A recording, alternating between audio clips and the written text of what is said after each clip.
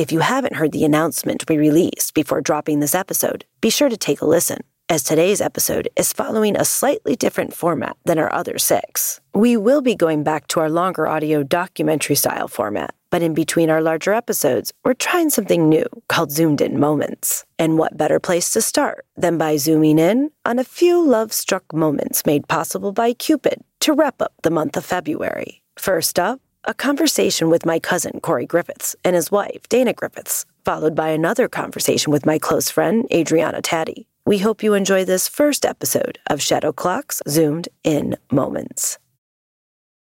Hi, guys. How are you doing? Doing wonderful. How are you? Doing good. Good. Thanks for being here. So where did you guys meet? We met in Michigan at the Cabbage Shed restaurant. Background, I was living in Maryland at the time on the East Coast, and Dana's family has a cabin up there. They go up there every summer, and she was in college at the time. And then my family, we go up there because we have family up there as well. So we were up there every summer, and then we would always go to the Cabbage Shed in Alberta, Michigan. Can you describe to listeners what the Cabbage Shed looks like? It looks like an older, kind of restaurant and bar right out on very rustic, a little bay area. And the whole story to that is it was truly back in, I don't know, the 30s or whenever it was built. It was truly a shed to store cabbage in. So that's why they call it the Cabbage Shed. Oh, that's pretty cool. I didn't know that. So me and my side of the family, again, there's probably 12 or 13 of us. We liked the Cabbage Shed. We went in there. We get there, we get seated, and Dana happened to be our waitress. So I have a question on this. Do you remember the moment you first saw each other? There was a moment we touched hands when she was giving water and filled up my water. She said she didn't mean to touch my hand, but I think we all know Dana. She definitely planned that. No. It's funny because I was going to say the same thing because I don't remember necessarily seeing him, and we didn't talk about it, but that was the moment for me too when we touched hands. Yeah. When we exchanged the water, and it was I remember it vividly when it happened. Yeah. And you could definitely feel the good energy. It was, sure, I've never felt that, by an exchange like that. But after our first kiss, that's when the real magic, she felt that too, Okay. You just jumped way ahead there, Cory. Sorry. Well, we can hit that moment in a moment. Let's back up to this first moment. So I know this story, but I'd like to know, I never knew about the hands with this hand touching over water. How many people were at your table the night you met? We were just talking about this because when the hostess came up to me, and it was 4th of July weekend, so we were slammed busy, and she came up to me and said there was a party of 12 or 13 that we just sat. It's your table. And I looked at her. I was so busy, and I said, no, I can't take on that many people. And so she came back and was well, let me sit them down. I'll give them their water, get them all. I'll let them know, you need a little time. Would that work? And so I said, yes, okay, I'll take them. Even the fact that it was my table and that I tried to pass them up and still ended up happening. Yeah, fate always has a different plan. You can think one thing and do another, but it always works out how it's supposed to work out, in my opinion. So, Cory, can you tell me a little bit about how you took control of that fate when you might have asked Dana out? I was 22, 23, but single, didn't have any girlfriends or anything like that. So, of course, my sister was all oh my gosh, she's so pretty. You need to ask her out, Cory. I'm I'm not going to hit on a girl in front of my family. Number one, what if she says no? Y'all are never going to let me live that down. But I definitely did notice her. Our hands touched with the water. So there was something there, but it was how is this really going to work?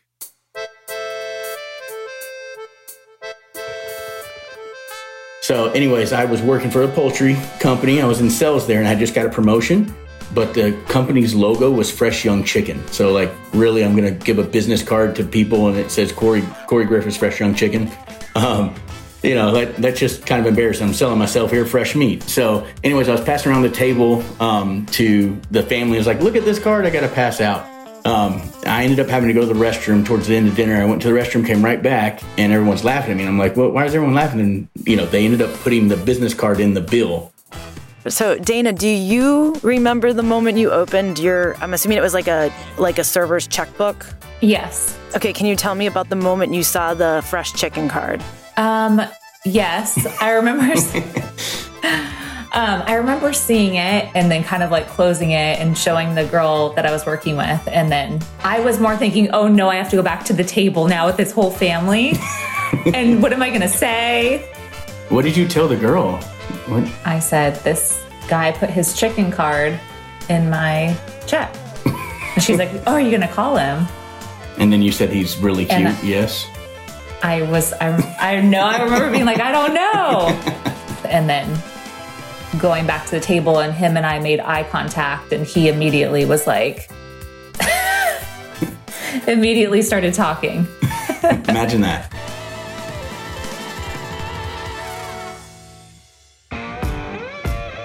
So then Dana comes back, and we look at each other in the eye. She looks away real quick.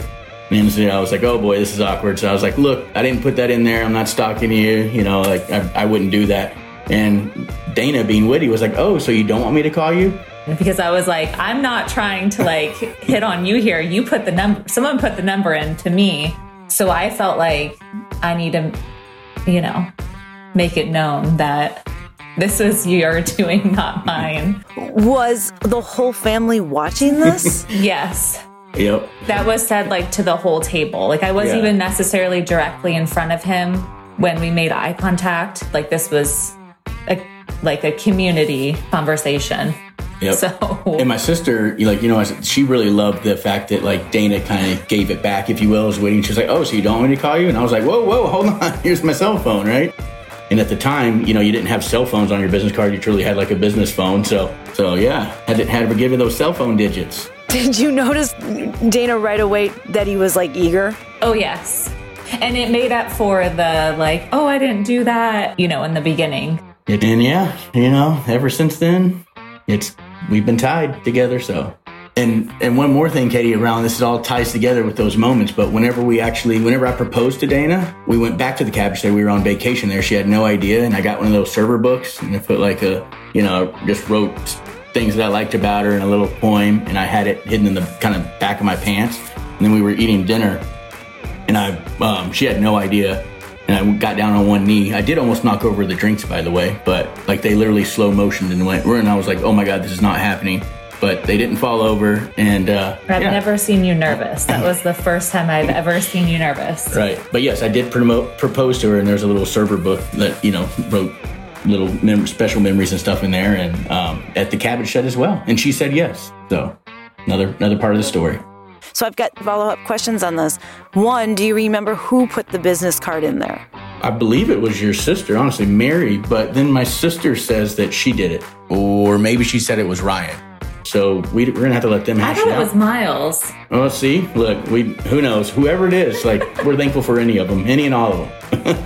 Obviously, some people want some credit for it, but yeah, it was either my sister, your sister, or their husband. Now, we do still have that business card framed and hanging up in our bedroom to this day, so it's pretty awesome.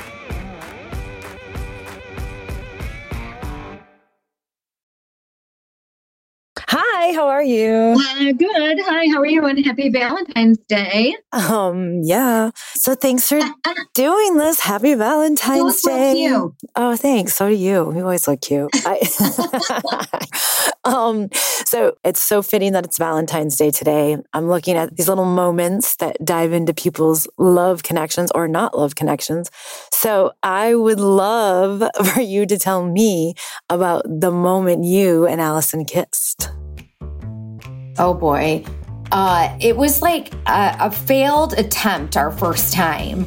I think it was our third date that we finally did kiss, but it was the second that was like an embarrassing, like, ugh.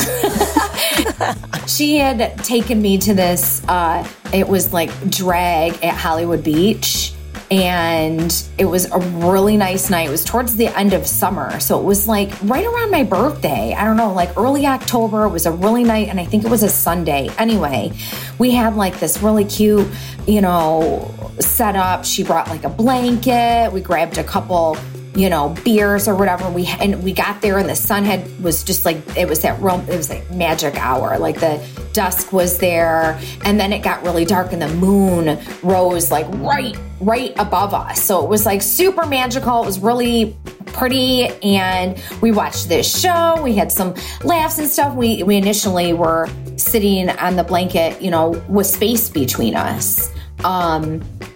And we just kept inching closer together. And then eventually, maybe 3/4 of the way through the show, our knees were had connected, and we just kept them there. And then we just kept getting eventually we were sitting directly next to each other. It was just really, it was kind of like the first time we touched, we kept them there, which was really cute. Like what? Like you're sitting, you're knee to knee, like middle school, high school feeling, so literally you're sitting cross-legged as your knees connect. Yeah. I was just kind of bing, like a magnet, coming into each other. It was cute. And tell listeners how old you are. 45. And you still got the game. The bing. Oh, I still got game. I like that you're 45 years old and you're telling me that you're sitting on this blanket with your knees touching and it's you're into it. You know what I mean? So you didn't kiss on the blanket? No, we didn't. So I drove her home, and, the way there, we're I had such a great night. I definitely would love to hang out again. We should do something. And she was like, yes, I'd be interested. And, kind of pulled up to her condo, and I didn't want a lingering moment in the car. You know how it's always awkward, it's just whoa, what do you do? So I said, look, well, I had a great night, and kind of turned, and then she turned, and we did this thing where we went into maybe hug each other, but we were head to head. And then it was dodging a bullet for some reason for both of us in this way. It was just a missed opportunity because we were both nervous. So she ended up getting out of the car, and I was oh no, I have no game whatsoever. And kind of giggled about it. And I'm well, whatever. Everything happens for a reason. Obviously that wasn't the time we were supposed to kiss, but she had messaged me in the interim, had a great night, whatever. And I'm me too. And then I think I made a joke about it. I was yeah, let's hang out next time. And next time I definitely won't, fail making a pass on you. I really wish I would have kissed you tonight, or said something like that. I think along those lines. And she was yeah, me too. So then it was the next date we had, which was about a week later. We did this paint and sip thing, which was really cool. And I kept calling it Pinot's Palais, but it's Pinot's Palette. I don't know why. I just thought it sounded fancier, Pinot's Palais. And then I dropped her off again, and I was just I just leaned to her, and I'm we're doing this. It was almost we were about to amp up for some race or something. I'm looked at her all business-like and was we're doing this. And just leaned in, and it was a really super soft and really not just it was a perfect kiss. Wasn't sloppy or too long or too short. It was you could tell we had both wanted to kiss each other, and let it linger for a minute. And then she got out, and then we've kind of continued this little dance for that's how it's been. Did you actually say we're doing this? I did. My nerves would always get the best of me. And I'm fuck, I have to implement, all these people Mel Robbins. It's 5, 4, 3, 2, 1, do this thing, or, count down and do it. Don't drag your feet, just do it, and it's been received well. So that is that. Wait, do you really have Mel Robbins in your head? 5, 4, 3, 2, 1. Well, yeah, not kind of in my mind, because that book was so influential a little bit in the way of just go for it. Who cares? If you fail, you fail. It's if you don't, if you are afraid of failure, then you're never gonna do half the shit that maybe you want to do. And whatever, even if she denied me, I think I could get over it. So I think that was kind of my approach in my mind. But yeah, and we love kissing each other and all the other things too. So. I love the knees touching. That's more of a moment than even I thought. Like, I'm always going for these moments, and then I think I have like, I'm going to interview about the kiss, but that knee touch thing was great. It's like those little things. We want to hear about the kiss. We want to hear about those first more intimate, deeper moments, or within friends, okay. But it's the beginnings, that first touch, or people say the first time we held hands, it felt like we just fit. It was like that. It was even like that. Yeah. Even when we first held hands, I told her early on, I really want to, we both like taking walks together. So I was I really would love to go on a walk with you. I'd love to hold your hand. And it was just really genuine. And then when we did, we always hold hands, they just fit. So I don't know. It's the little stuff too, outside of the kissing and the deeper intimate stuff that has to be there as well, I think.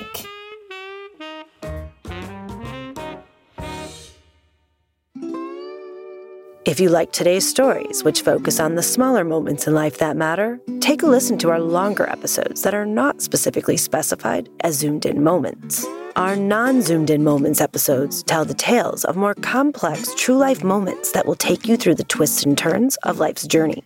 Don't miss hearing from Bob, a former bank robber who did 5 years in Alcatraz, or from biologist Diego, who was kidnapped while doing fieldwork in Colombia. And you definitely want to hear about the 150-year-old mummified remains of a child discovered in the backyard of a San Francisco home.